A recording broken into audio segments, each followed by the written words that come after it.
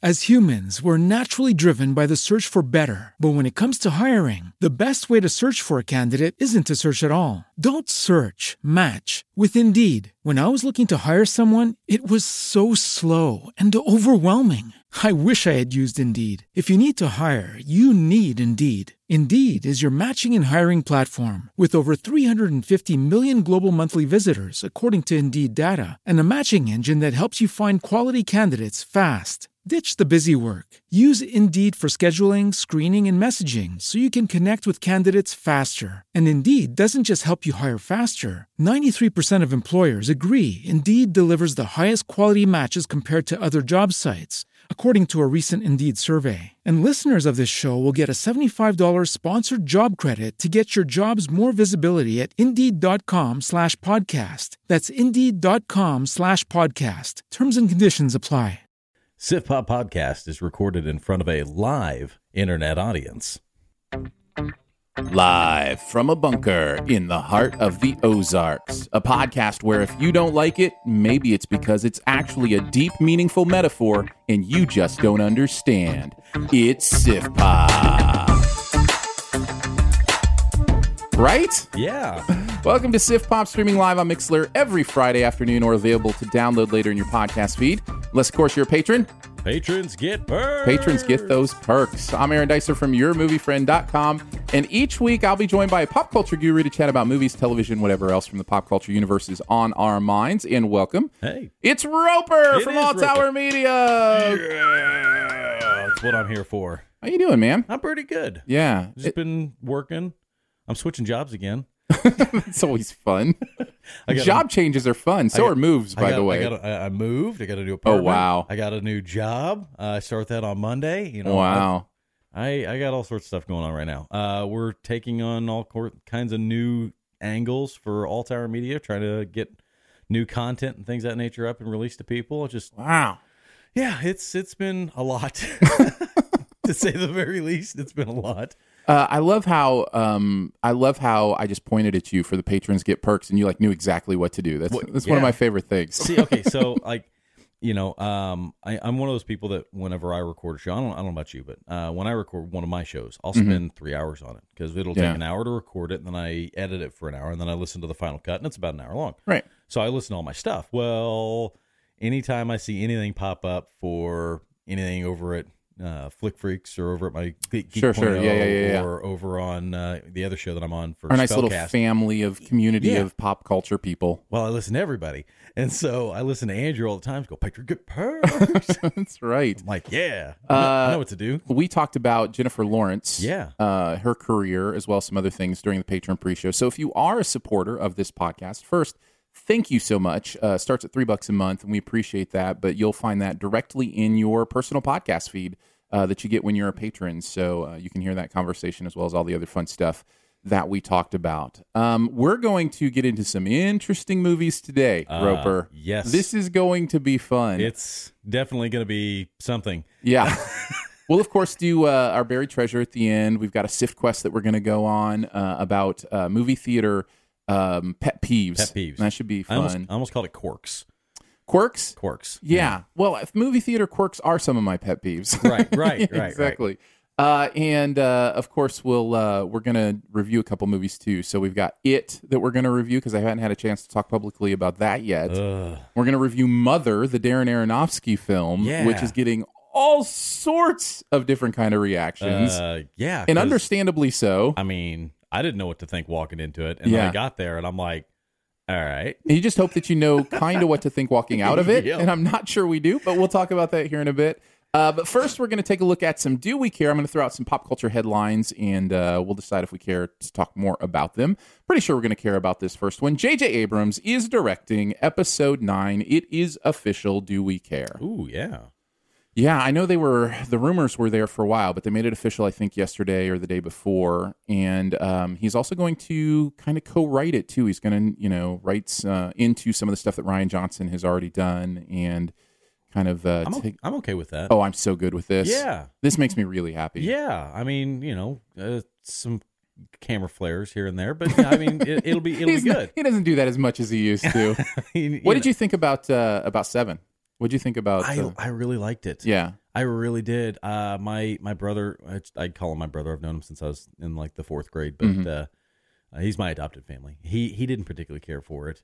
What was it? Was it the fact that it was kind of just like A New Hope? Because that's what I hear the most. No, his hang up was with BB-8.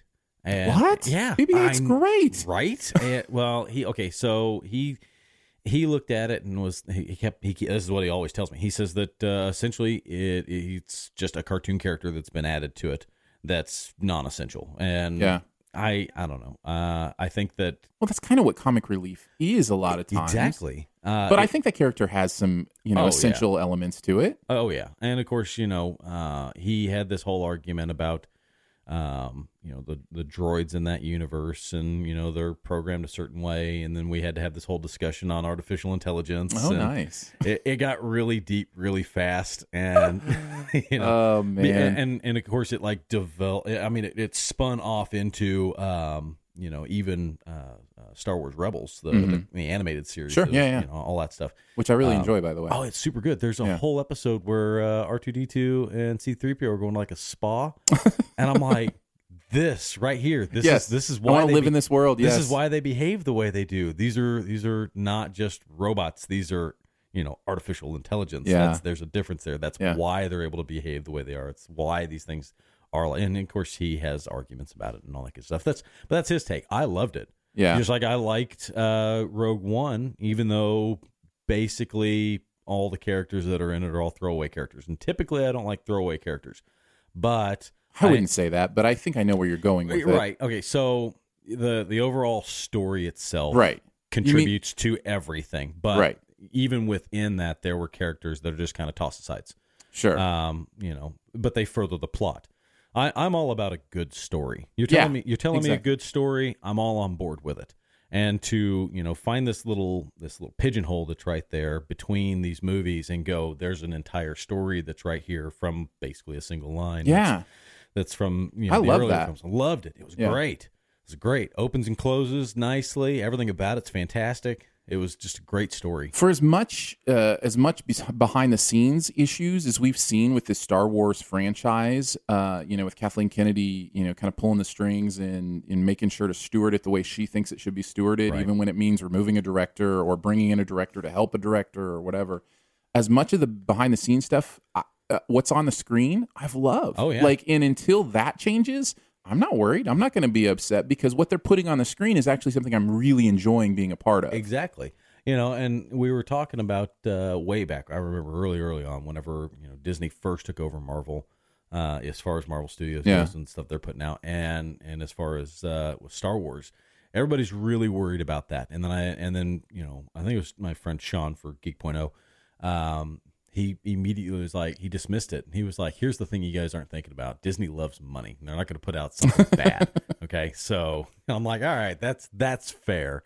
You're right. They're not going to put out something that's just junk just to get a couple of bucks. It doesn't typically work like that. If they're going to put something out there, normally it's okay. Well, and that's the beauty of an expanded universe too, is the pressure is on them to keep it good. Exactly. Otherwise people stop going to the movies. As long as they can keep the movies good, they've got a cash cow. Oh, exactly. Those Star Wars movies every year are going to make billions of dollars for them unless the quality suffers. And there is so much content available to them. Yeah, I think it's a good thing. I think JJ will do a great job. He's one of my favorites, so I'm excited to see. I'm excited to see episode 8 soon. We're getting close. I know it's coming up. Like I keep looking at the calendar, going, "What's the next movie this week?" Oh my goodness, it's like Blade Runner is the next one. I'm like, the holiday season is. We're on the cusp of being to that. That nice. Getting through the drudgery of September. Although I wouldn't call these two movies we're going to review today drudgery. Yeah, they were pretty good. So we'll get into that. Here's number 2. Game of Thrones to film multiple endings to avoid spoilers getting out. Do we care? I mean, yes and no. Okay. So the reason yes and no is I'm behind on Game of Thrones as of right now, unfortunately. But that's part of moving and all that good stuff. How far behind are you? I'm about halfway through this last season. Oh, so you don't know that? I'm just kidding. Yeah, I was going to spoil for you. The difference is that I don't mind spoilers. Oh, okay. So because and that's kind of part of my philosophy. Whenever I'm doing spoiler cast for us, is someone has seen it. I mean, if I went and saw the movie yesterday and we do the show the very next day, someone has seen that. Yeah. And they want to talk about it and they want to discuss that. And that's why I'm okay with doing it that way. Because if you want to tune in to a show called Spoilercast, then you know what you're in for. Right, sure. Yeah. Kind of like listening to the spoiler portion of this show. Right, yeah. When you listen to the spoiler episode, we let you know. We're just going to talk about stuff. You know what you're getting into. Whenever it's like, this is the topic, we're going to talk about it, and it's called spoiler. So, it's kind of a given. But with this, I think that by filming multiple avenues, multiple releases, I think more or less what you're going to end up getting is people trying to get their hands on the alternate endings. Yeah, that's what excites me, actually. I want to know what else they're going to shoot. Right. You know what I mean? Like, it's because each one of them could set a whole different tangent on where things could go. Right. I think that's more fascinating than the fact that they're doing it to prevent from spoilers. I'm kind of with you there. Absolutely. That's how my weird brain works. It could be like the movie. You remember Clue? You remember the movie Clue that actually released with different endings? Yeah. Be like that. Yeah, exactly. You pick just different time zones get different endings to Game of Thrones. How crazy! Which one did you see? That would be. I think that would be the worst reviewed finale because of that decision since David Simon went to a black screen on The Sopranos. You know what I mean? Like it's just like that would mess with the audience. So like, what's the real ending? No one would know. It's just pick your own ending, whatever suits you the best. Man. Oh, that would be awful. I think that because people, that would just throw fan theory into an entire loop. Everybody just be like, "Well, this is the ending." It's like, no, it's I got not. the one where Tyrion and Arya eloped. Yeah, which one did you get? I got the one where Jon takes over the entire world, and then he becomes a White Walker king, and it's what? Yeah, I think that would be a bad idea. Yeah. All right, here's the last one, and I'm just going to preface this by saying I supremely care about this, even though maybe not everybody does. Jim Carrey and Michelle Gondry to do a Showtime TV series together. Okay, so I love Jim Carrey. Yeah. Do you know who Gondry is? Director of Eternal Sunshine and Spotless Mind, which Jim Carrey was in as well. Yeah.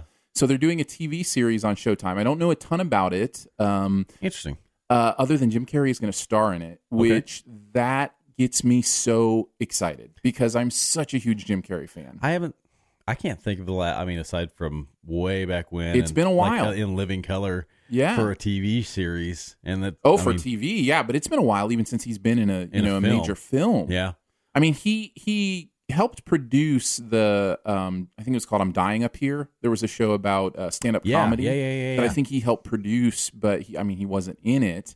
And he is just such an interesting dude. Have you seen the thing going around about his interview at the Fashion Awards? No. Okay, so you have to watch this at some point. But basically, he comes up to an interviewer on the red carpet at these Fashion Awards, and he's kind of walking around her in like a strange way, and she says something about Jim Carrey. Are you excited to be here at the Fashion Awards? And he basically says no, and says he tried to find the most meaningless thing he could find to attend. So that he came to it. And then he goes into this like philosophical mumbo jumbo. Like what's interesting is I kind of understood what he was saying, but it was about how nothing is meaningful and we're all just moving tetrahedrons passing in space. And it was so strange and surreal. Interesting. See, on occasion I get that way. I get kind of nihilistic on occasion where I'm just like, this doesn't matter. But and he just has this way of taking a look at just the accepted norms of culture and especially celebrity culture and just being like, nah,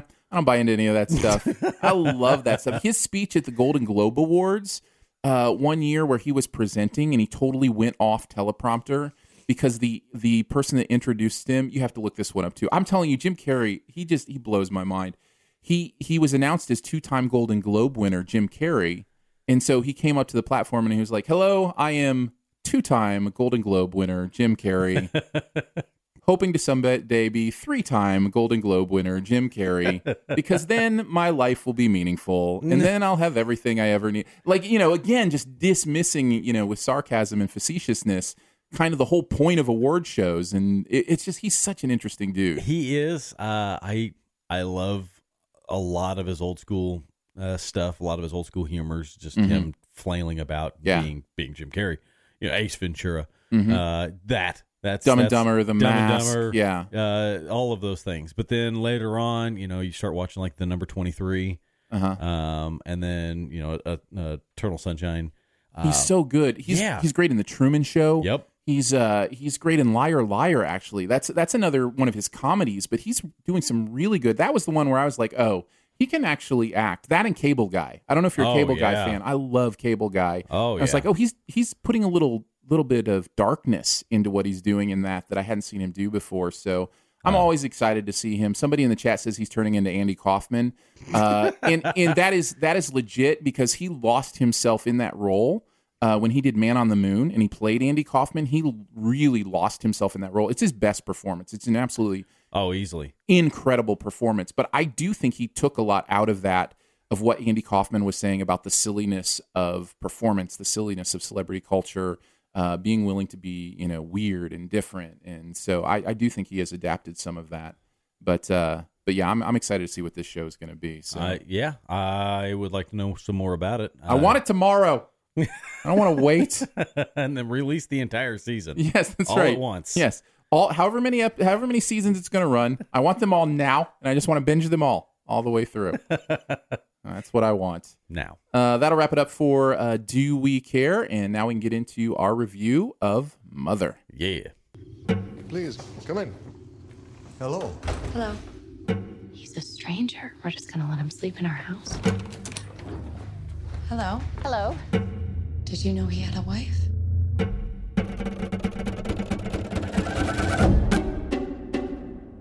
He has pictures of you in his luggage.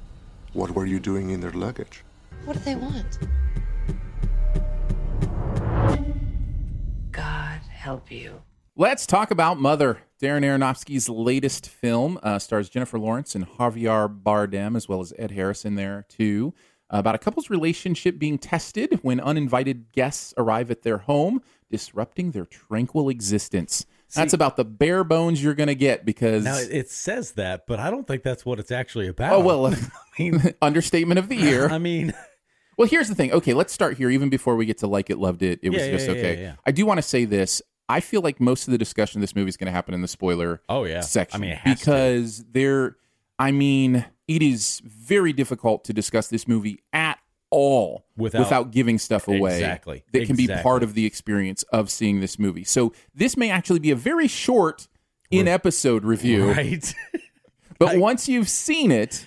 Then you're going to be like, oh, okay. Come hang out in the spoilers with us and hear us discuss all the ins and outs when you talk about meaning and in those kind of things. But we can at least say this. Did you like it, love it? It was just okay, dislike it, or hated it? I liked it. Okay. I liked it because I couldn't help but think of the filter or the film in which they were actually filming people because their eyes almost looked like they were blind.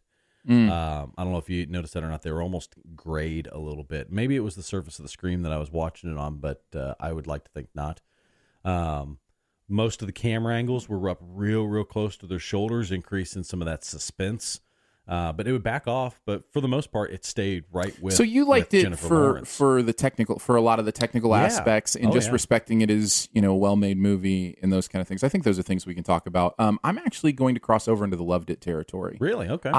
What an interesting movie for me to say I loved because there is so much about this movie that will turn a lot of people off. Oh, very much it goes to some places that are really uncomfortable and dark. To say the very torturous. It is a rough watch at times. Mm-hmm. What I've been hearing people call it a horror film, and it's not. It is not a horror movie. This is not a horror movie. Let me say it again. This is not a horror movie. Psychological thriller. It is a mystery. It is a drama. Yeah, and it goes to some places usually only horror movies will go.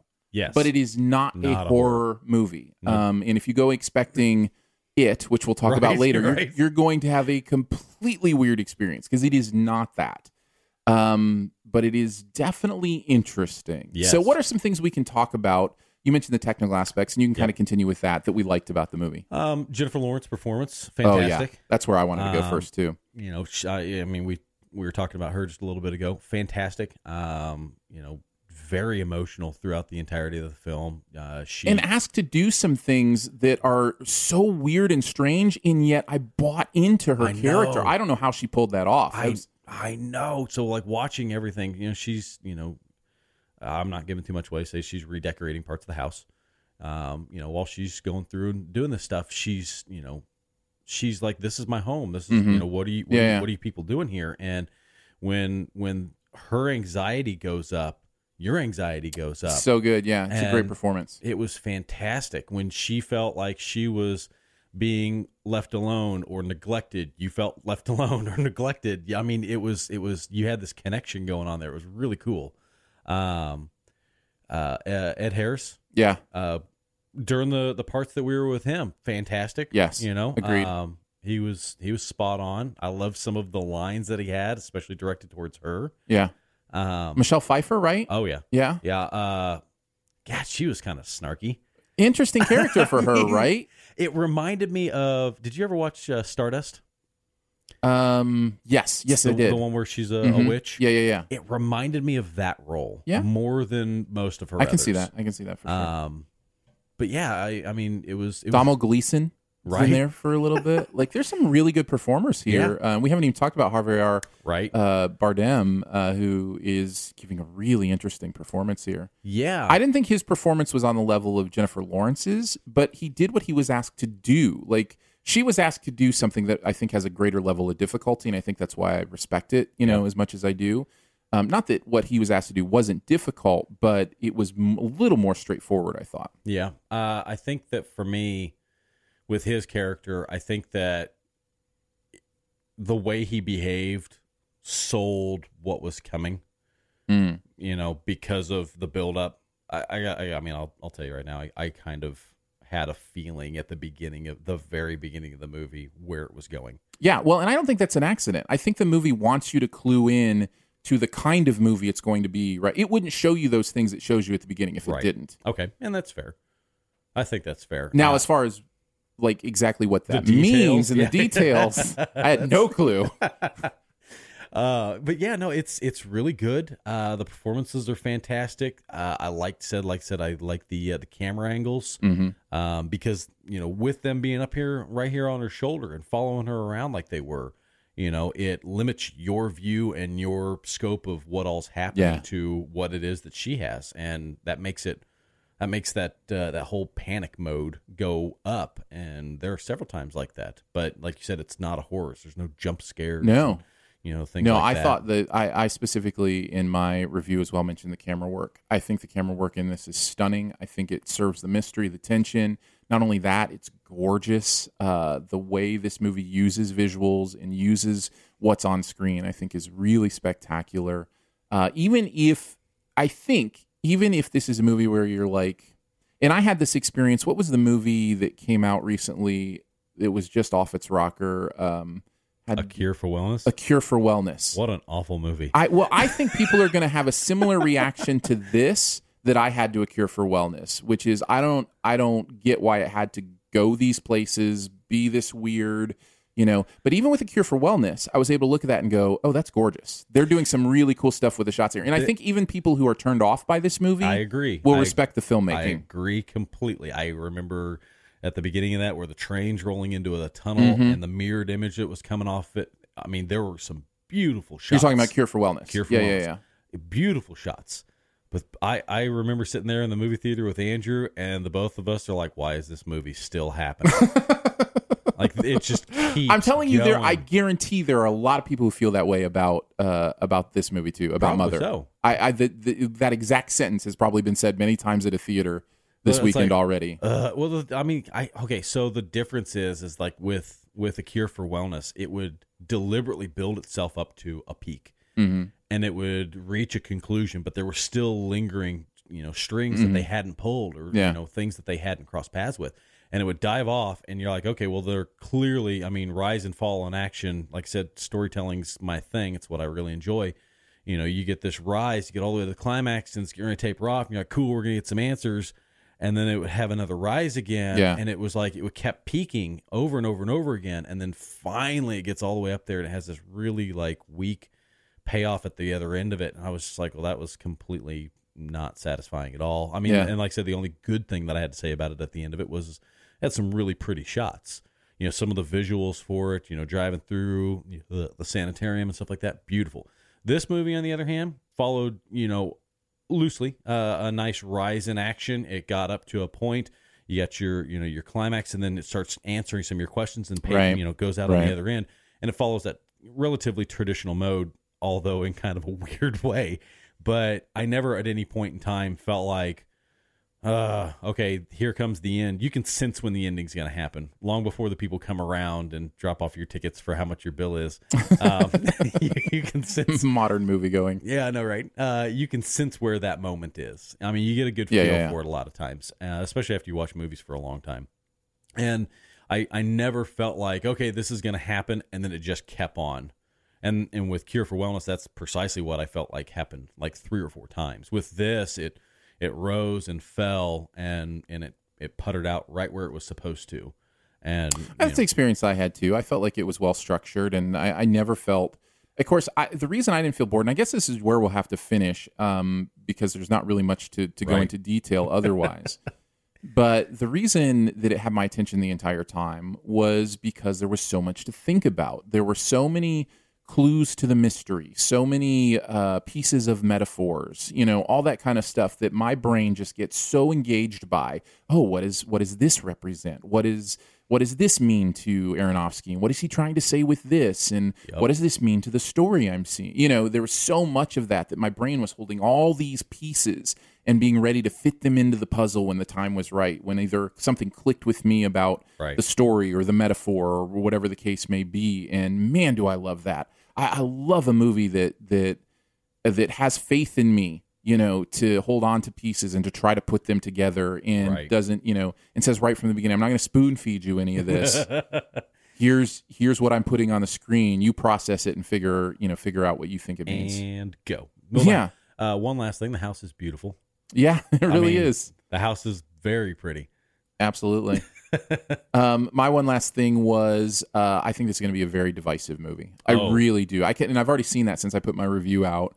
There are people who hate this movie. I have some thoughts that, like I said, we can't share until we get to spoilers. But I have some thoughts, and as I was discussing it with a friend of mine last night, they were like, if that's the case, that's going to upset some people. And I'm like, well, that's clearly not their target audience then. I think I know what you're talking about. You're allowed to be upset. I mean, you're allowed to be upset, I think the divisiveness comes in one sense, which is, what does it all mean? Yeah. And that's what we'll talk about in the spoilers, kind of our thoughts on that, with specifically what we saw. But I think there are going to be a lot of people who, at the end of the day, go, I didn't see a good enough story on the screen to justify whatever meaning or metaphor was trying to be said. And that happens with metaphor movies a lot, too, where... and this was a tiny problem I had with Colossal, which I loved. Colossal is another metaphor movie. There's what's going on in the story, and then there's what it means, right? As a metaphor to our own world. And that movie tended to be heavy on the metaphor and a little lighter on the story. And that's going to serve me, but for some people, they want the story to be as satisfying as the metaphor, right? And I can understand that. When it goes hand in hand, it's nice. Mm-hmm. But if you're like, that's really hard. It is. And so sometimes you end up sacrificing a bit of the metaphor for the sake of the story, or the other way around. And that's kind of the nature of it. And it just depends on, what the person telling the story is wanting to get out of that. So before we head on to our next review, we usually say if we would recommend it or not. This is a tough one, right? It is. Is this a recommend for you? What do you think? I think okay, so I wouldn't just recommend it to anyone. But if I know the person that I'm recommending it to and their taste, then yeah. So I think it's kind of a selective recommendation. I think that's where I go too. I think it's a recommendation with a lot of caution. Yeah. Not just for the places it goes, although that's certainly part of it, but also because of the type of movie it is. You have to know you're going into an experience that you might love and you might hate, and it's hard for me to really know which it's going to be. Right. I would say if you really enjoy thinking about metaphors, if you really enjoy thinking about the movie and what it means, I think you're going to have a good enough time. That's a weird way to say it. I think you're going to have a compelling time processing this movie and discussing it afterwards. Yeah. If that stuff doesn't mean a lot to you, I think this will be awful. I really do. Go find something more action driven. Something that's got a good story behind it. Yes. Speaking of action-driven and story, ready to talk about it? Yeah. All right, let's do it. When you're a kid, you think the universe revolves around you. You think that you'll always be protected and cared for. Then, one day, you realize that's not true.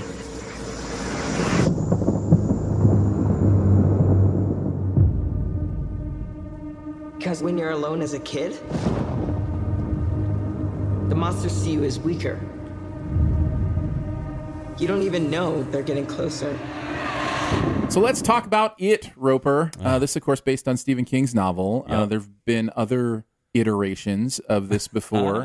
Thank you. That was on the spot. I didn't even prepare that. There have been other iterations of this before with the, there was a series, right? A mini-series, and then there was also another movie, I believe, back the one in the day. with Tim Curry. Yeah. And that was the miniseries, right? Was the miniseries. I'm coming at this blank because I've never seen any of that stuff. Oh, I haven't read the novel, any of that. So I've read the novel. It's been years ago. I own basically every Stephen King book. You big Stephen King fan? I am a big Stephen King fan. I enjoy them. So I know a lot of the overlapping information there about because every novel is in the same universe in Stephen King's world, right? This is what I've heard. At least. Not all of them, but most of them, and I'm actually saying that specifically that way because it is the bulk of them. Yeah. There are a few that vast majority. Yeah, the vast majority. But yeah, the Dark Tower is your pinnacle that overlaps all of existence within the Stephen King universe and things of that nature. And Pennywise, it is from the darkness. It is one of the creatures from what's called the Prim. And it's been around for a long time. Let me just say this. 7 young outcasts in Derry, right? Derry, Maine, are about to face their worst nightmares, an ancient shape-shifting evil that emerges from the sewer every 27 years to prey on the town's children. Nami. And then they got to fight it off. And it's basically that. So as a Stephen King fan... and someone who is afraid of clowns that we heard in the pre-show, and I can't wait to get into this. I don't do clowns. You did this time. I mean, it's strictly because of this, sitting here in front of this microphone and talking to people, because I knew this was going to be one of those movies that... Well, I'm not a horror movie guy, so I'm kind of in the same boat. I wouldn't necessarily watch this movie if it weren't for... Just for fun? Reviewing it. Yeah. I don't get it. I don't get horror movies for fun. That doesn't make sense to me. My buddy, Adam, who, helped me a long time ago, we were the ones that came up with Alltower and, what it all means, and then it became the podcast. I took over as, voice for that and all that good stuff, but he's just recently started rejoining me again. We'll have our Spoilercast review tomorrow for it as well come out, so yay for that. But I don't do clowns, and during the show I was talking to Adam. I'm like, how long have we known each other? He's like, about 17 years. And he's like, well, I remember going to the circus with you one year, and you sat there like a 2x4 because this clown singled you out and was standing behind you. And he goes, and of course I remember this, but I just picked a spot kind of on the horizon and then just sat there staring at it. I didn't move. Clowns just are here to drag you off in the woods and eat you. That's what they're here for. Okay, I'm convinced of this. Is that because you read the book? No, it's all of this. When did you read the book? Oh man, I read the book in high school. I've been afraid of clowns since I was little kid. You sure? You sure that's positive. not retroactive? Positive. Okay, all right. Positive. Okay. I don't do clowns. I have never done clowns. Ever. And I went to this, and there was only one scene that I ever actually looked away for during that. And of course, we'll talk about that whenever we do the spoiler portion of things, because there's some things that happen in it that I don't want to waste. Sure. But Pennywise, Tim Curry's Pennywise, from the TV series, the miniseries that they had out there for a while, although is very clumsy and quasi silly, Bill Skarsgård as Pennywise is horrifying. Yes, an actual monster. Yeah. There were some... But tell me about crying. I want to hear about crying. You said you cried. So I get into the movie theater. I avoid watching the pre-movie showing of the clown stuff. I've got my hood on. I'm watching the movie, and I've got it in my head that I'm going to watch this movie. I'm not going to like shy away from it and cover my face and, you know, be the silly. I felt like a little kid watching a horror movie for the very first time in my existence watching this film. It was absolutely terrifying. Yeah. And there's this moment that happens in the film where they're watching a projector, and this jump scare moment, the way they did it with this giant Pennywise diving at them, like it freaked me out, and I could feel tears running down the side of my face. Dude. Well, that is a good place then to ask the premiere question. Like it, love it, it was just okay, dislike it, or hated it? So my fear screams, I hate this movie, right? But it is a great movie. Yeah. For what it is. So where would you land? I would say that I love it, but at the same time, I absolutely hate it all at the same time. Like, for every bit of me that's like, I love this movie as a movie. Like, if it was like a killer alien or, you know, something else, I'd be all on board with I love this, right? But the fact that this is a nightmare monster for me, makes it difficult. It's just, it's every fiber of me wants to go, what a great movie. But then I'm like, no, forget everything about that movie. We'll get into the details. I'm with you. It's hard for me to say I like this movie. I'm going to say it was just okay because of my own dislike for horror. And this is a straight up horror film. Oh, absolutely. I don't understand the desire to be scared. However, there is a lot to like here. And we talked about metaphor and Mother. There's a lot of metaphor here as well, which I believe Stephen King, that was the point of him writing this book. It was about adolescence and the fear of growing up and what that looks like and what are the fears in, you know, that pre-adolescent stage and getting through it. How do you get through it? And so Pennywise in many ways is a metaphor for that, you know, just growing up, the fear of growing up. And I thought this stuff was actually kind of brilliant. And each character has their own experience with Pennywise that puts that into perspective. Oh yeah. And so that stuff was smart enough for me that I was like, oh, I get what's going on here. It's very well done. It's very different. Let's talk about this. I think I respect the movie for this. It's different than most horror movies you're going to see today that are a lot about hiding in the darkness. They're a lot about very dark screens, you know, the occasional jump scare, silence that then is loud. This is a scare you in daylight horror film. It is, everything is right there, right from the beginning.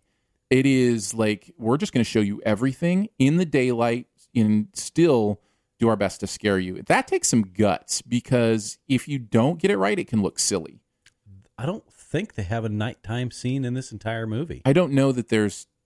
I think there may be a couple scenes that are a little dark, but I mean they're in the sewers during parts of things. Right. But I mean, for the most part, it's summertime and they're outdoors, and like I'm pretty certain, if I'm recalling correctly, I only saw it the once. There's not a nighttime. I mean, not a real nighttime scene where they're like outside and they're doing a thing. They might have those moments where like they're going to bed. I know, and that's different, right? Like most horror movies are much more hidden. There's the scene in the trailers where, you know, he's in his pajamas and he's got a toy Lego turtle, and that's referential to the Dark Tower series because there are these beings, and the turtle holds up the earth, and there's a little poem that goes with it. It's "Behold the turtle of enormous girth, on his back he holds the earth." And anyway, so it's I don't know Stephen King, but I believe you. All of those things. Anyway, so those are little nods, and but that's like the closest like nighttime scene that they end up having. Whenever he thinks he sees Georgie, and of course that's in the trailers. You see that in that moment in the trailers. Of course, you wouldn't know that. No, I wouldn't. I wouldn't know anything from the trailers. What else did you like about it? What else would you say is done well? Each of the characters, as far as their own personal development, I liked all of them. Each of them have a convincing story. I like each of the characters and who played the characters. I found out that weird eye thing that Pennywise does is not CGI. That's just Bill Skarsgård being Bill Skarsgård. He was so good. That's where I would start. I like his performance. There was a physicality to it that was terrifying. And Man, it was so good. From my notes that I have over here, he actually went to a clown college. Yeah. For part of this, which I thought was kind of cool. I think he may have skipped some classes at that clown college. I mean, just some of the how to treat the audience classes. Yeah, I mean, just a few of the things. Don't kill your audience members. I think he probably missed out on that rule. When they say, kill them. That's not what they mean. Killed them out there. No, that's not what they mean at all. I also thought that there was a lot of nostalgia here. Like, there's something about Stephen King's stories. It reminded me a little bit of Stand By Me, kind of the kids teaming up together kind of thing. The era that it's in, obviously, is an era I'm from. So, there's kind of a lot of nostalgia, I think, that plays into it, too. One of the differences that I did note, my buddy, like I said, Adam, he was helping me with some of this list bit information here. But one of the differences between the other film, Tim Curry film, and this one, was this one takes place in the 1980s, whereas the other one takes place in the 1950s. Oh, that's interesting. When did the book take place? I think it's supposed to be the 1950s as well. Oh, really? I believe so. What? That makes sense because of the time frame thing, and that the second part then would be more along the 80s or whatever. But it's been 27 years since the other movie. Yeah. So, it's due time for him to come around and have a snack, I guess. Anything on the negative side with it? I mean, not necessarily negative. As far as drawbacks to the movie, obviously I could do without the clown, but that would render the whole thing useless. Like I said, some of one of the character overlaps between Henry, which is the bully, and his father. Mm-hmm. They didn't make that very clear to begin with. And so that way later on in the film, when this other point happens, that part felt a little awkward. I was like, oh, okay. But at the same time, it wasn't that big of a deal because of how the information was presented. He's being a bully. He's bullying kids. He looks up, he sees a police officer, and so he's just like, oh, I should stop. And in my mind, I'm just like, oh, he's doing it because he doesn't want to get in trouble with the law. And then later on, you find out it's actually his dad. But it's that overlap there was a little awkward to me, and I felt like that may have been presented a little bit different. But if that's my only complaint as far as the overall majority of the film itself goes, then I don't have a whole lot of actual wiggle room for actual complaints here. I can't look at it and go, that part was bad. Sure.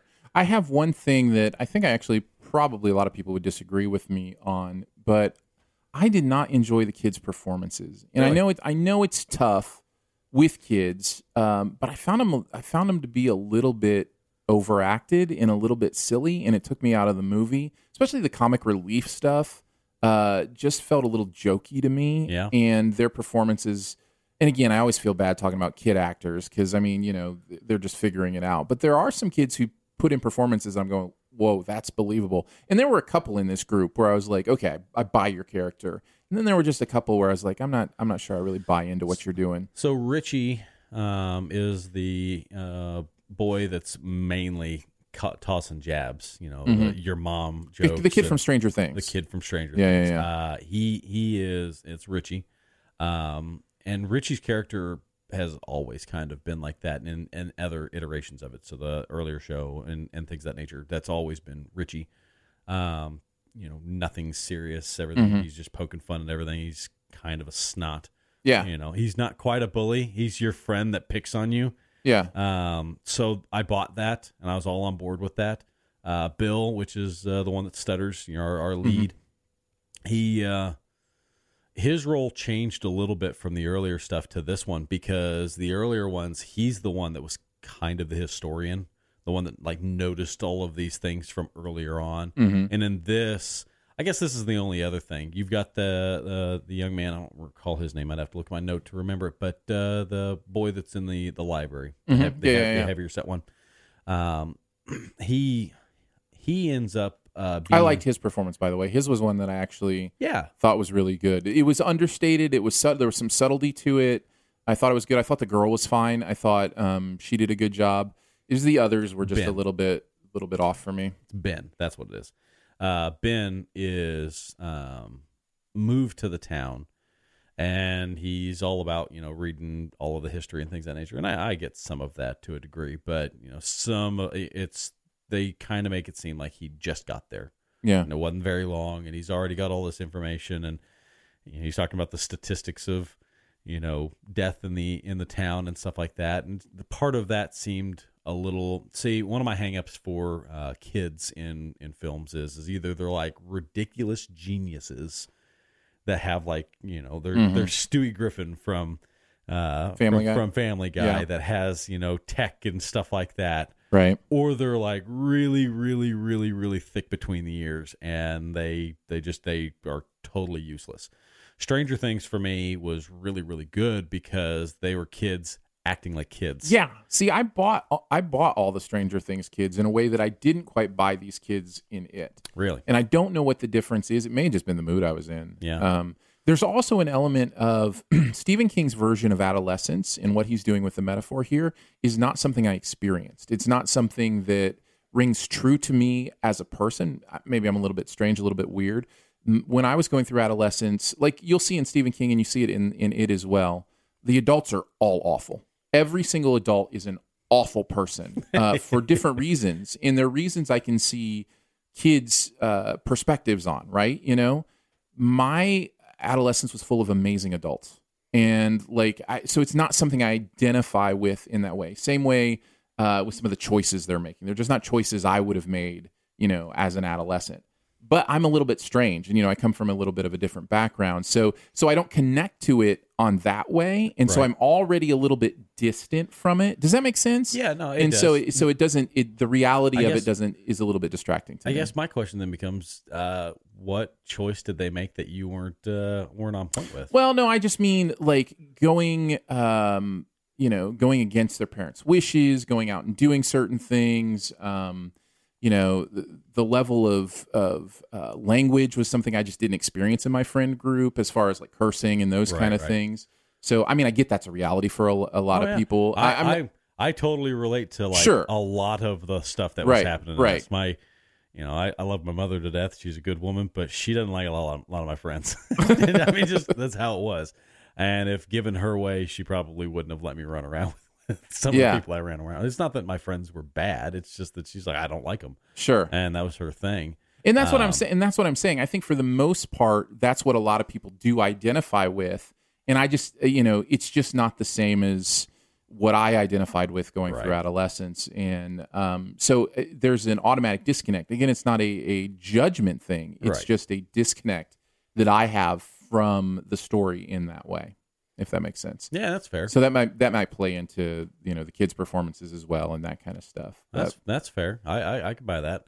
Whenever you're squaring off against a psychic clown that wants to devour you, I think some of your choices become a little bit different, though. Sure, absolutely.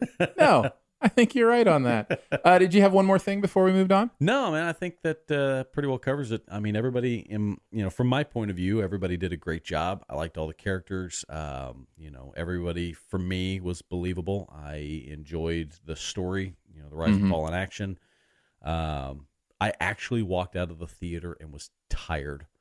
Because I was just, I was clenched up and just shaking. It is scary for the sake of being scary. It is that much scarier for me because they're clowns. And so, I know that here in just a moment you're going to ask if I recommend the movie. I would, in fact, just go ahead and nip that in the bud right now. I would, in fact, recommend it to people. And I have, if anybody has the opportunity to go see something. Then, especially if you're a horror fan. If you like horror, or Stephen King fan. You want something that's just downright scary. They got a lot of really good jump scares. They've got a couple of really good camera angles where Bev's dealing with her dad, and then she immediately turns around, and it's like, boom, Pennywise. And those moments when they hit, they drop that shoe hard, and it really rings true, and it makes those horror moments really, really scary, and it's fantastic. I think I would give it a recommend as well to horror fans. If you don't like horror movies, then I don't know why you'd be interested anyway. But there's certainly enough there that kept my brain engaged that I wasn't just like, oh man, do I have to sit through another scary movie? And it's scary in a different way. Like I said, I mean, it's aggressively creepy. I mean, it is aggressively from start to finish going there. And that's, that's not something we necessarily see in the horror movies that come out today. So that would be my one final thing. Well, there you go. That's it. That's not it. There's more to the show. I mean, that's the movie. Yes. And we can move on from there. Before we do, though, I do want to mention Patreon. If you would like to support this podcast network that Sif Pop is on, there are other podcasts on the network as well. You can go to patreon.com/StudioDNA. Starts at $3 a month. Probably the perk that we let people know about the most is the dedicated podcast feed. It's a great opportunity for you to hear all the episodes from all the podcasts, as well as the ones that are only for patrons. Before every show, we record a patron pre-show. All that shows up right in your podcast feed when you're a supporter. So you can do that at patreon.com/StudioDNA. And just a heads up, we are adding to the network a new podcast you might specifically be interested in. If you love pop culture, the Horrible Movie Podcast is going to become a part of Studio DNA.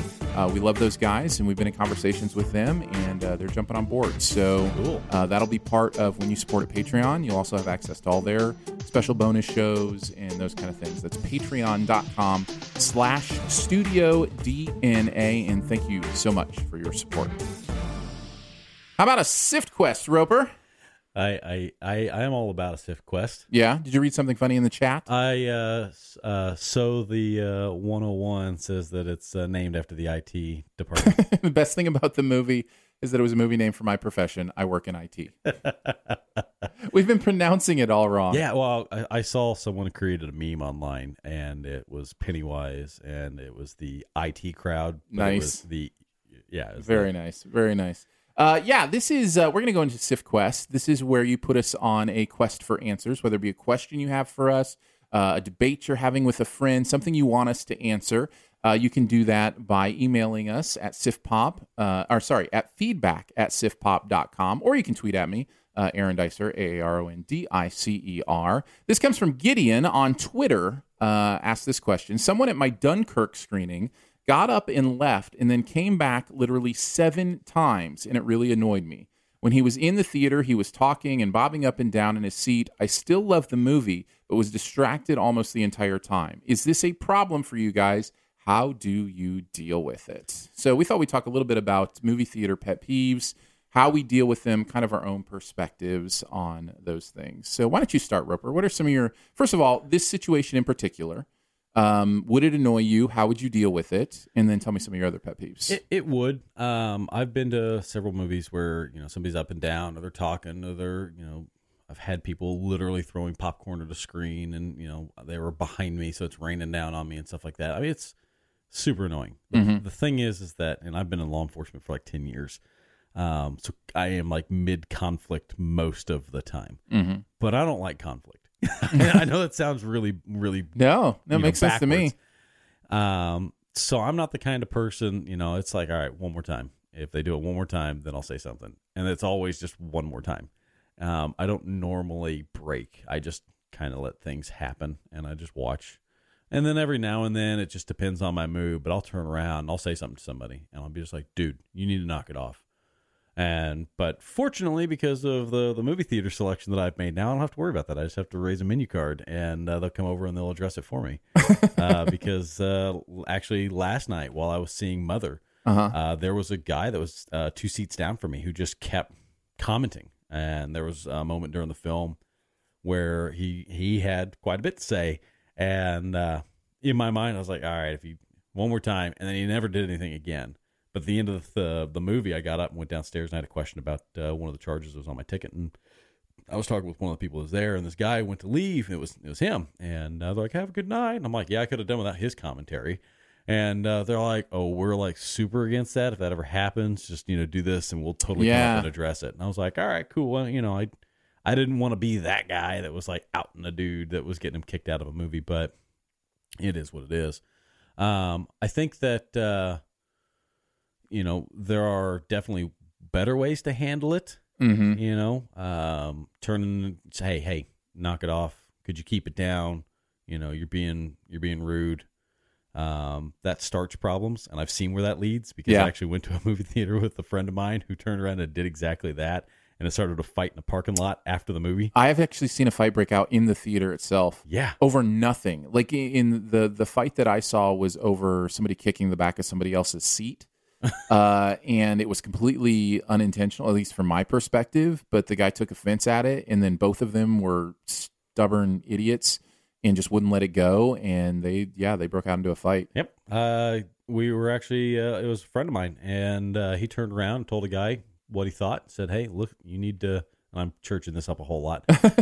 You need to stop this. Sure. Yes, sir. You need to you need to discontinue this. Wouldst thou please? Yeah. And we ended up going outside. We were walking back to the car. We're joking and talking about the movie and whatever. Yeah. And this is back whenever the Palace Theater was still in the light, like everything was still good with it. It's not all shut down or whatever. But I mean, it was the parking lot was full. Yeah, we're walking. Palace Theater is now a church. Actually, it's becoming a church. Yeah, it's not even a theater anymore here in town. No, it breaks my heart. I just want another theater. I like my selections of movies. Anyway, sure. So there are enough churches in this area. Yeah, there's plenty of them. So many churches. We've only got 6 movie theaters in Do we town? have that many? I mean, we've got the Regal. We got the Alamo now. We got Springfield 11. The Mox or the Moxie. If you count the B&B, that one's it's down in Ozark. It's down in Ozark, but it's within sure. range. Yeah, so about 6. And then the Palace, so 6. Yeah. So I mean, now let's count the churches. Yeah, you count. We'll be here all night. We'll be here forever. Anyway, so we get out to the parking lot, and this guy storms up after him, got him by the arm, spun him around, and then just hit him. Wow. And it must have been his best shot, because after he hit him, he just shook his hand and said, "Yeah," and then turned around and started to walk off. Well, what he doesn't understand is my friend isn't like, okay, I just got hit. Yeah. We're good now. Good deal, sir. No, that wasn't over at that moment, and that turned into an actual rumble. But hey, I mean, guy swung it's first. Amazing. So, but it's silly that you can go to a movie theater and sit down and you're watching the thing, and someone gets so tender about people getting up and going to the bathroom or whatever. I mean, maybe the guy's got a medical condition. I don't know, and I think that's part of me. That's why I don't want to necessarily just jump down somebody's throat immediately. Right. I think for me, I have, like I said, if I've got a raw nerve that day, I might say something to somebody, but that's about the extent of me doing anything. It would have to get pretty blatant and intense for me to say anything. I can think of one time where I actually was being an annoyance during a movie. Yeah? What were you doing? It was Mortal Kombat. And it was about 7 years after the Mortal Kombat movie released, so it's like, this isn't new. Mm-hmm. And there was one other person in the movie theaters, me and 3 of my friends, and we were down in front of the screen doing our Mortal Kombat moves and throwing punches and kicks and whatever. We were just being dumb, but in front of the screen. In front of the screen. Yeah, so. That's not cool, man. But if you haven't seen this, then I don't know what you're doing. Yeah, but here. they're there to see it. They're not there to see you dance in front of the screen. That's true. But we were beneath it. It was the Palace. We were there again. That's why it got closed down. Perhaps I broke it. I've been to. I went and saw in theaters during whenever it was being released, and I was the only person in there. Battlefield Earth. Nice. No, it was awful. I remember sitting in this movie theater, looking at it, going, this is absolutely, utterly awful." Yeah. But hey, I've got the whole place to myself. It's hot outside, and I get movie theater. I can just sit in here and basically take a nap. It will never cease to amaze me the things that people do in public places, whether it be being loud, obnoxious, interruptive, all the way down to the couple that was behind me a couple weeks ago that was fully. They had, so it wasn't one with recliner seats, but it just had the flip down seats like a lot of theaters do. They had flipped down the entire row and were laying on top of each other across the flip down seats during the movie. Now, I'm not saying hanky panky was going on, all right. because I tried to keep my blinders on, right? Because I really didn't want to know necessarily what was going on up there. And I'm just saying, when I got up to go, they were completely reclined and on top of each other. It just blows my mind. I'm just like, this is not your home. No, it's not. I like I said, aside from that one time, I tend to stay parked, stay quiet, watch my movie. Yeah, somebody in the chat said that they are more of a seether than a confronter. Yeah. I'm working on, because I am too. I will almost never confront. But I'm working on not getting upset about it too, because if I'm not going to confront, then I probably just have to control my own emotions. So, in what I've realized is, and I've taken a little bit, a lot of people disagree with me on this. I think in when we were talking about Alamo Drafthouse and kind of some of their rules, I think we're a little strict on a lot of this stuff. Yeah. It does not bother me if somebody turns their phone on. It just doesn't. Now, if you're going to take a phone call and you're going to answer it, then I'm going to get distracted. I'm going to get bothered. If you're making any noise that I hear above the noise of what's going on in the movie, then you're being a distraction and you're keeping people from enjoying the movie. But that little bit of light bleed should not keep you from having a good time with a movie. Yeah. If it's constant and it's turning on and off, constantly on and off, then maybe. But for me, I've chosen not to worry about that. And for myself, I actually use my phone to take notes for movies. But when I do that, I sit in the back row so that I make sure that I'm not messing with anybody that might be distracted by that. But as far as somebody leaving, I mean, people have to leave, They have to go do that. And I'd rather them leave to do whatever they're leaving to do than to do it in the theater. Yeah. So I remember years ago, my dad got upset with me at one point in time.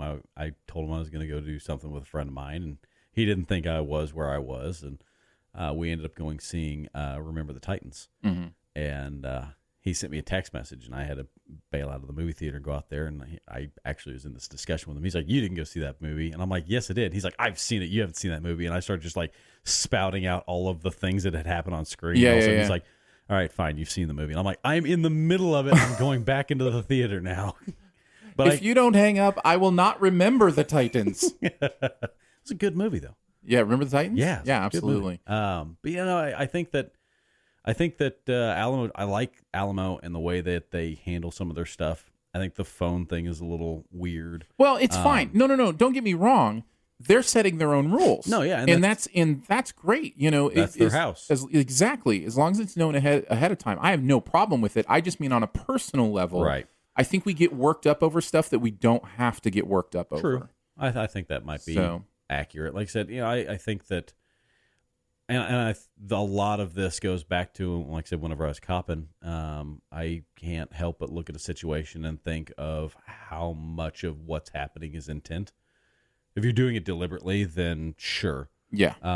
Then yeah, you're being a problem. I was in fact being a problem at the Mortal Kombat showing. Okay? Yes, you were. I will own that, and that was us. Whatever. We were like 12. Yeah. So be mad at me, I guess. That's right. I mean, you were avoiding Pennywise. We know what was happening. Being young and stupid, as we all were at some point in time or another. Right. But now whenever I'm sitting in a movie theater, because they're important to me. I love films. I love going and getting lost in something and things of that nature. When there are distractions that happen, when I feel, and like I said, I feel like I got a pretty good, radar for this on whether or not a person's doing it deliberately. Sure. Yeah, you get a good sense of that. Yeah. I think most people would get a good sense of that. If you keep getting pegged by popcorn in the back of your head, that's deliberate. Yeah, something's going on.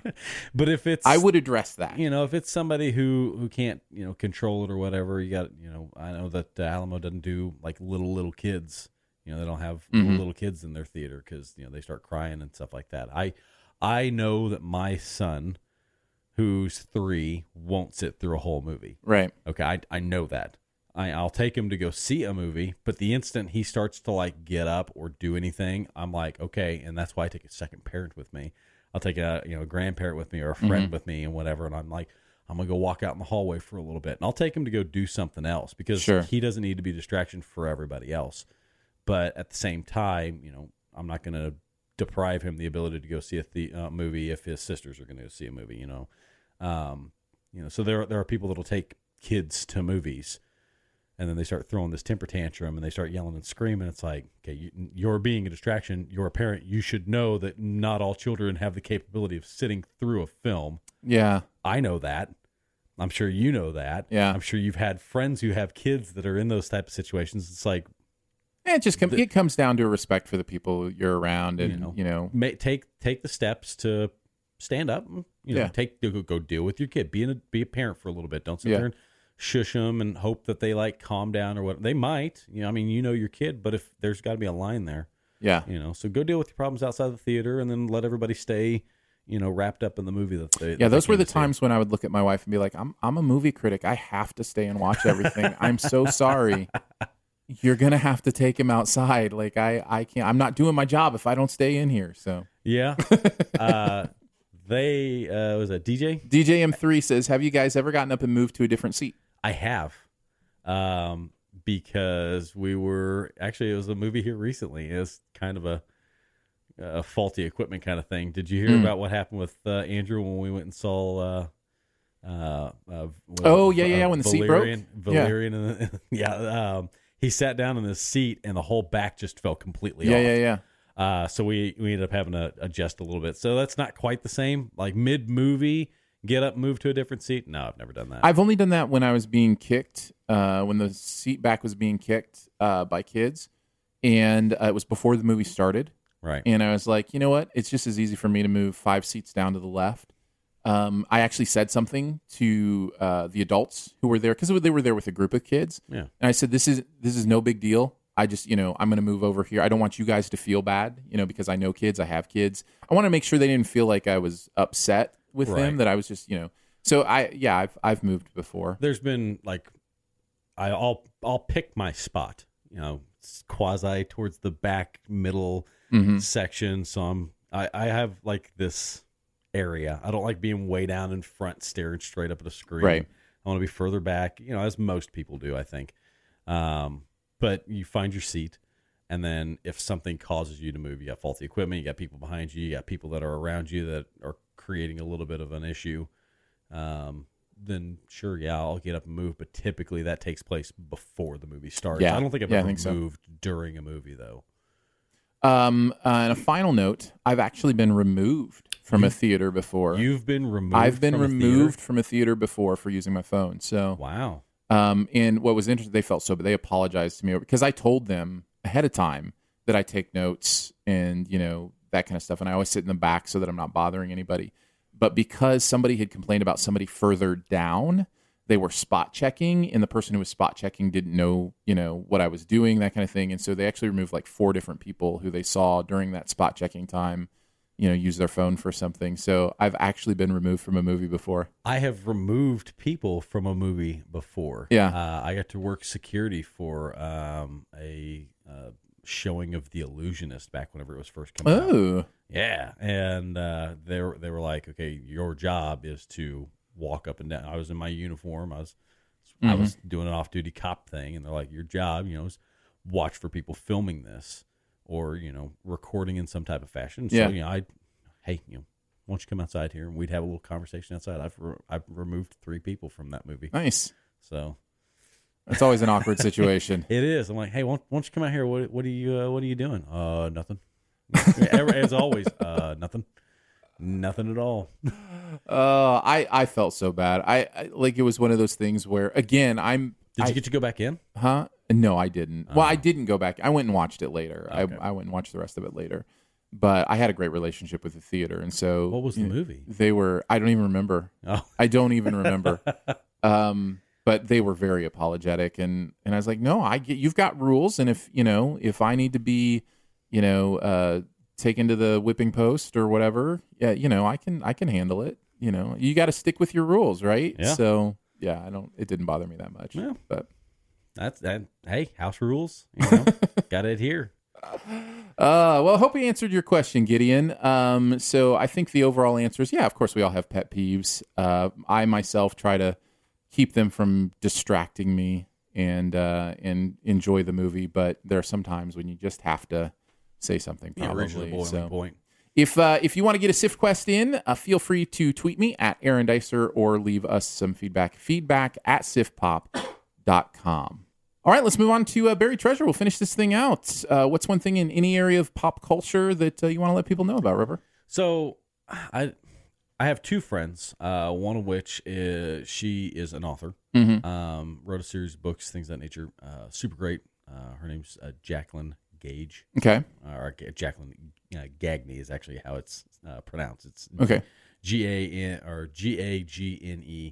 Wrote a book called The Blood Rose Saga. It's pretty good. It's about vampires, things of that nature. Very cool. Probably worth looking into and checking out. And then, of course, some of the guys that have been over on our podcast have recently started up a live stream of gaming and things of that nature that might be worth checking out at some point in time. They're called Plunder Gaming. And it's a couple of guys come over on occasion and record with me. But they get on there and they do all sorts of stuff like that and play games and whatever. But as far as like TV shows and stuff like that I think that not anybody has, not necessarily no one, but underrated. I don't know. I don't have a whole lot there. No, that's fine. Those are perfect buried treasures. That's fine. I was watching something the other day, and I had a friend of mine ask me what it was, and I was like, "Oh, it's called Black Books. It's a British TV show it's actually pretty good." I watched it. I've watched it 2 or 3 times now. It's pretty hilarious. And it's a TV show? It's a TV show. It's like BBC? Yeah. It's wonderfully funny. But it's about this guy. His name Bernard Black. He runs a bookstore. He's got an assistant, a friend that comes working with him. His name's Manny. It's a lot of fun. It's really funny. There you go. But it's from several years ago, so it's been around. There are people that know about it, because those that I've talked to that are like, "Oh yeah, I love that show." But then there's a lot more people that are like, "I've never heard of that." So maybe that's another thing. So worth checking out. Yeah, definitely sounds interesting. For my buried treasure, I'm going with a Twitter account, which I don't know if I've ever done that before. Is it Wendy's? It is at Wendy's. No, it is not. They do have a great Twitter account, though. Yeah, they do good work. Wendy's does good work on Twitter. Even though I haven't liked one of their sandwiches in a long, long time. But I love your Twitter account, Wendy's. Whoever's doing Andrew Frosties. I love your Frosties. Whoever's running their Twitter account, that's a great job. Yes. Give them a raise. No, this is a Twitter account at Realtime WWII, and it's basically as if somebody is live tweeting World War II. Oh. And it takes place in real time. So they're tweeting all the news articles, the events, the stories that are happening in World War II on the dates that they happen as they were happening for a total of 6 years. So they're working their way through it for the second time. And so they just started back through it about 4 months ago. So if you want to catch up, it's fairly easy to catch up if you want to do that. But you just follow the Twitter, and then in your Twitter timeline, you'll see, what Hitler's up to, or, if Poland's fallen yet. Or, wow. I found it absolutely a fascinating way to learn more about the history of that war and what happened. I think it's the war most of us, know the most about already. Yeah. So you wouldn't think there was a lot to learn, but you really get a feel of how it progressed. We're still in the place where America's saying, hands off. We're not, Europe, you figure this out. Like, we don't want to be involved. Right, we're going to be neutral. And it's just really interesting to see how quickly England was involved and France was involved in, I don't know. I find it really fascinating to kind of feel like you're in World War II through Twitter. I mean, could you imagine being in that day and age? Well, it'd be different, right? Because you wouldn't get this news in this, that quickly. That's what I'm about. Being in that day and age with Twitter. Yeah. Right? It's not exactly what's happening with this, but that's the idea. That's how the information will be rolling out right then and there. Yeah. And how decisions might have been different, and the things that were being done, and when we got involved, and people being influenced about things, how it all could have been handled if information was available then. Yeah, and also a lot of this information is in hindsight too. It's knowledge that they didn't even necessarily have at this point in the war, but we have it now looking back. Right. So it is very different. Obviously I talk about America not being involved. Well, they're not necessarily knowing all this stuff or knowing how accurate this stuff is. I mean, just that it's because you think fake news is bad now. Lack of information. Yeah. Hearsay. Yeah. People. You're talking about big gaps because we got oceans on either side of us. Yeah. So I find it very fascinating. So something you might want to check out. Again, it's at Realtime WWII. I think it's called World War II Tweets, and it's been a lot of fun. Or interesting, I should say. to kind of follow that and figure that out. Well, there you go. We did it, Roper. Yeah. Podcasting happened. There was a podcast that wasn't there, and then it was there. Now it's there. It's amazing. And I believe in it. Thanks so much for joining us today for Sif Pop. It is part of the Studio DNA Podcast Network. You can find out more about other live and later shows on the network by following the feed at mixlr.com/StudioDNA. That's MIXLR.com/StudioDNA. Huge thanks again to today's guru, Roper from All Tower Media. Hooray! Roper, plug some stuff, man. Where do you want to send people? All Tower Media is what you'd search over there on YouTube. We post up most of our stuff through a site called Spreaker, and it feeds it out to the different types of downloaders as far as podcast catchers and things of that nature. And all of our stuff can be found under All Tower Media. That's our show, Spoilercast, as well as another show that we have that's kind of on a hiatus right now. It's called Agents of SIR, where we talk about secret identities revealed. That's what that acronym stands for. We talk about comic book related, basically everything, TV shows, movies, things like that. On YouTube, I post up quite a few Let's Plays. I get my nephews on there every now and then. They play some Minecraft, all that good business. But yeah, definitely get over there and check that stuff out. And then, of course, I always want to tell everybody about our friends at Plunder Gaming. And then over at Geek.0, checking out Sean over there. And then the other show that I'm with is Spellcast for Spellbook Studios. And they are a game developing company here in town. They make mobile games. It's called The Infinite Black. The Heroes of Dire is another one of their games that's really cool. And I get on there. I'm the host for one of the three hosts for the Spellcast show that we do on occasion. It's a lot of fun. Thank you, Roper. I appreciate you being here. Also, much love and gratitude to our Patreon supporters for giving monthly to make this show and others on the network possible. Support starts at $3 a month. Comes with some pretty fun perks. You can find out more info at patreon.com/StudioDNA. Lots of ways to connect with the podcast through SoundCloud, Twitter. You can leave comments at Apple. What's it called now? Apple Music? Yeah. Apple Music? I think Not so. iTunes? No. But it's iTunes. Or email us at feedback@sifpop.com. And finally, if you're having a good time, your movie-loving friends will probably enjoy it too. So let them know about it, and that listening is much easier than interpreting an Aronofsky film. Yeah. Spoiler chat for this week's movie should be up next in your podcast feed, and we'll see you back next week for the Kingsman sequel. See you then.